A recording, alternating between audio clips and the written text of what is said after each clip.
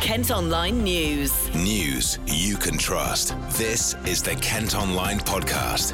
Nicola Everett. Thanks for downloading today's podcast on the first day of the second national lockdown in England. Non-essential shops, pubs, restaurants, bars and hairdressers are among the businesses that have been told to close in a bid to reduce the spread of coronavirus. We also can't visit friends and family in their homes and can only meet with one person outside, as long as it's in a public place and not our own gardens. But big questions today as to whether we're going to stick to the rules quite as much as we did first time around back in March. One man who's been our top story on Kent Online today for trying to flout the rules is Met Warwick, who, as he said he would, opened his barbers in Kings Hill this morning. Here's what he had to say earlier. I don't agree with the lockdown. I don't buy the lies, the constant lies that we're being told. And I should never, ever have my rights taken away from me. I want to earn a living. I want to make a successful business. And I want to stand up for what's right, for not only for me, but for my daughter and my family, my niece, nephew, and everybody that needs the support as well. Do you think that, obviously, if you had shut, that would have been the end of your business? Or, of course. Or at least it would have a big impact on It'd have a massive impact. If not, I'd have to close. And I'm not willing to do that. I've always had the same stance. If you're worried about what's going on out there, stay at home, do what you feel is right for you. That's none of my business. However, on the flip side, what I do is no one else's business either. Don't you think that you're putting your customers at risk? Because if the government is asking to close businesses, it's because they think there is a risk. It's amazing how that's flipped. So people are not being pulled in here and forced to sit in the chair. I'm not putting anybody at risk. Well, the police and council both turned up and attempted to give Mr Warwick a letter known as a Part 4 prohibition notice. It states that failure to comply with the requirements of the regulations without reasonable excuse is a criminal offence. You can actually see a picture of it at Kent Online because the barber refused to take it and asked our reporter to put it in the bin. He then posted a 20-minute video on Facebook. Here's just a snippet. They put a prohibition letter through underneath my door. I've not touched it. It's gone back out the other side with my foot. There's police waiting for me outside. So yeah, listen, this is the intimidation now. This is what happens, okay? I'm not interested in any of this whatsoever. I will not put up with it. It's as simple as that. So I'm sure that there will be force used very, very soon. That's fine, no problem at all. But I think, yeah, so there's police. It's nuts. Anybody would think I was a criminal. So yeah, this is brilliant, isn't it?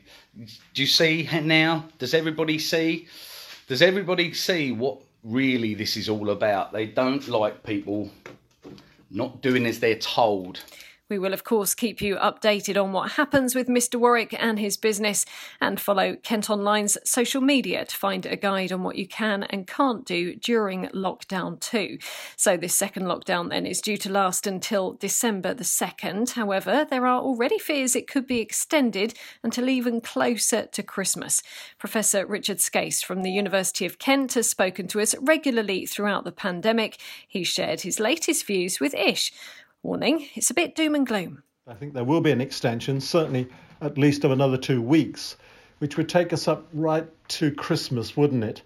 And of course, Christmas is going to be absolutely disastrous in terms of trying to impose social distancing and the mixing of households. I think getting and having anything like a normal Christmas is virtually totally impossible, not just in terms of family gatherings. And when we talk about Christmas, of course, we're not talking about Christmas Day.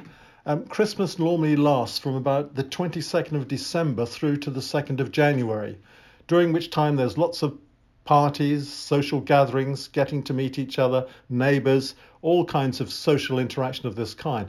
And also, of course, companies tend to have their Christmas parties, tend to have their Christmas lunches. And every owner of a restaurant or hotel that I've spoken to has said that usually at this time of the year they are fully booked for Christmas, Whereas now, this year, they're getting no bookings at all because of the complete uncertainty. So we already know that Christmas is not going to be normal this year compared with the last year. The period coming up to Christmas is absolutely vital, not just for the hospitality sector, but also for the retail sector. This is the time of the year when people spend most of their money. They spend their money on everything ranging from clothes through to food, through to making sure the house is nicely furnished for the Christmas family celebrations.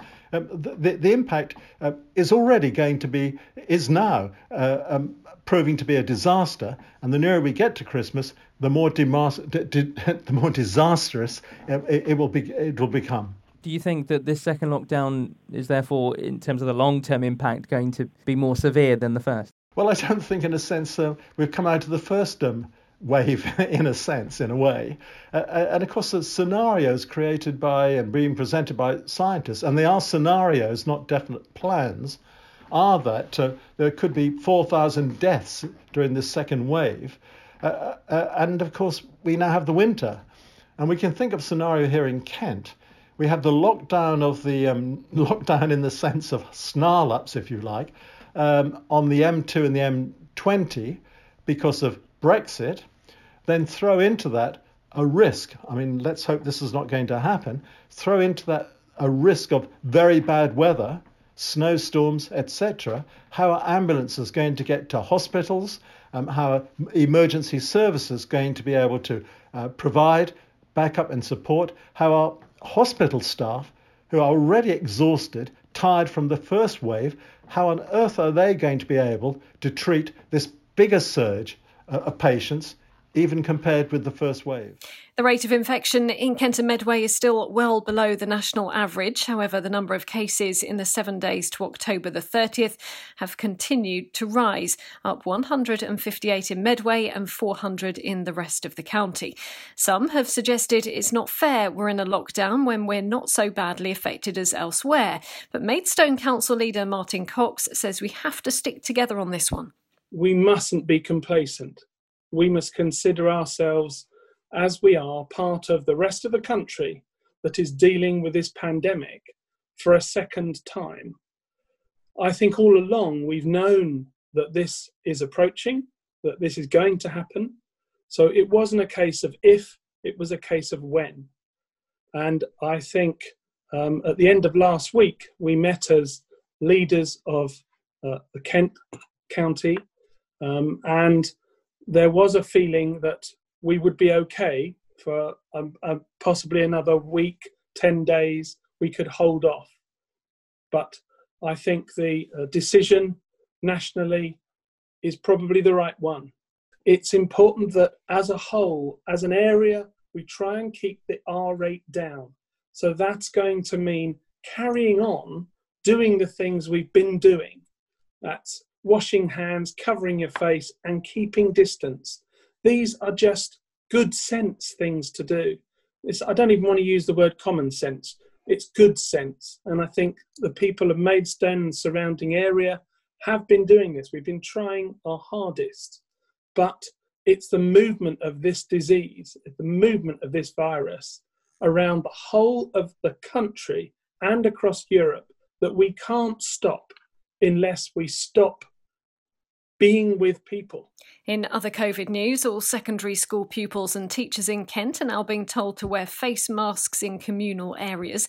The government have updated their guidance for England to try and slow the spread of the virus. 5 men, meantime, are being fined £10,000 each for breaking coronavirus rules after hosting a party with more than 60 people in Canterbury. Officers shut down the event at a property in South Street in the early hours of last Saturday. And just in case you missed it last night, 2 Kent MPs actually voted against the second lockdown in the Commons.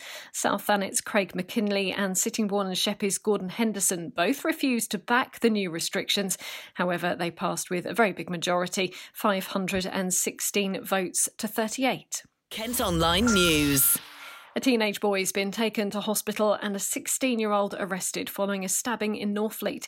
Police and paramedics were called to an area near the railway station in Ebbsfleet Walk following the attack last night. At Kent Online, you can see the moment a moped was rammed into a beauty salon during a raid in Strood. A window was smashed and 2 people were caught on CCTV breaking in to cut through studios last Thursday. £1,000 worth of stock and a till was stolen. The business had previously been burgled twice in 2017. A former Kent magistrate is launching a new legal challenge after being dismissed for his views on gay couples adopting children. Richard Page from Headcorn said, as a Christian, he thought it was better for a child to be raised by a mother and father. The 74-year-old is now taking his case to the Court of Appeal.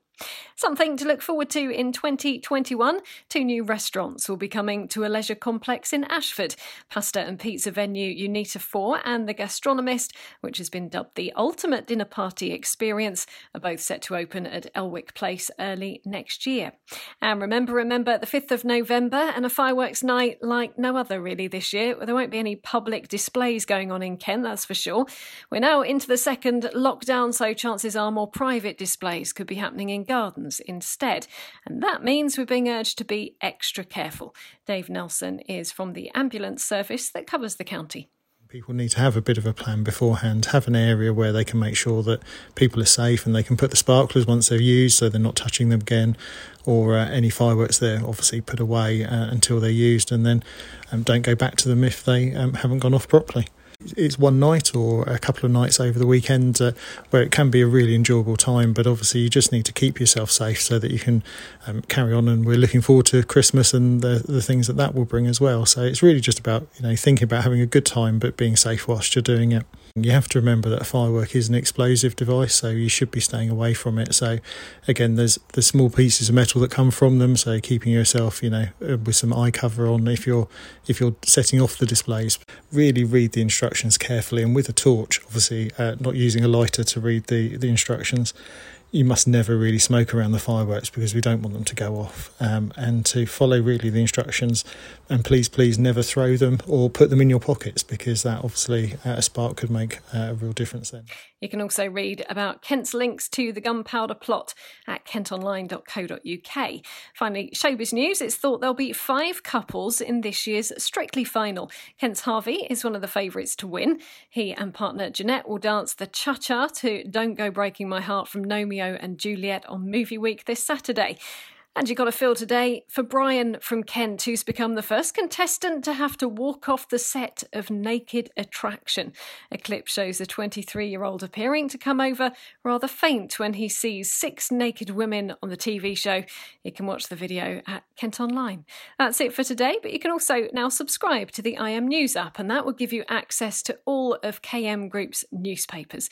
To do it, head to iliffmediasubs.co.uk. News you can trust. This is the Kent Online Podcast.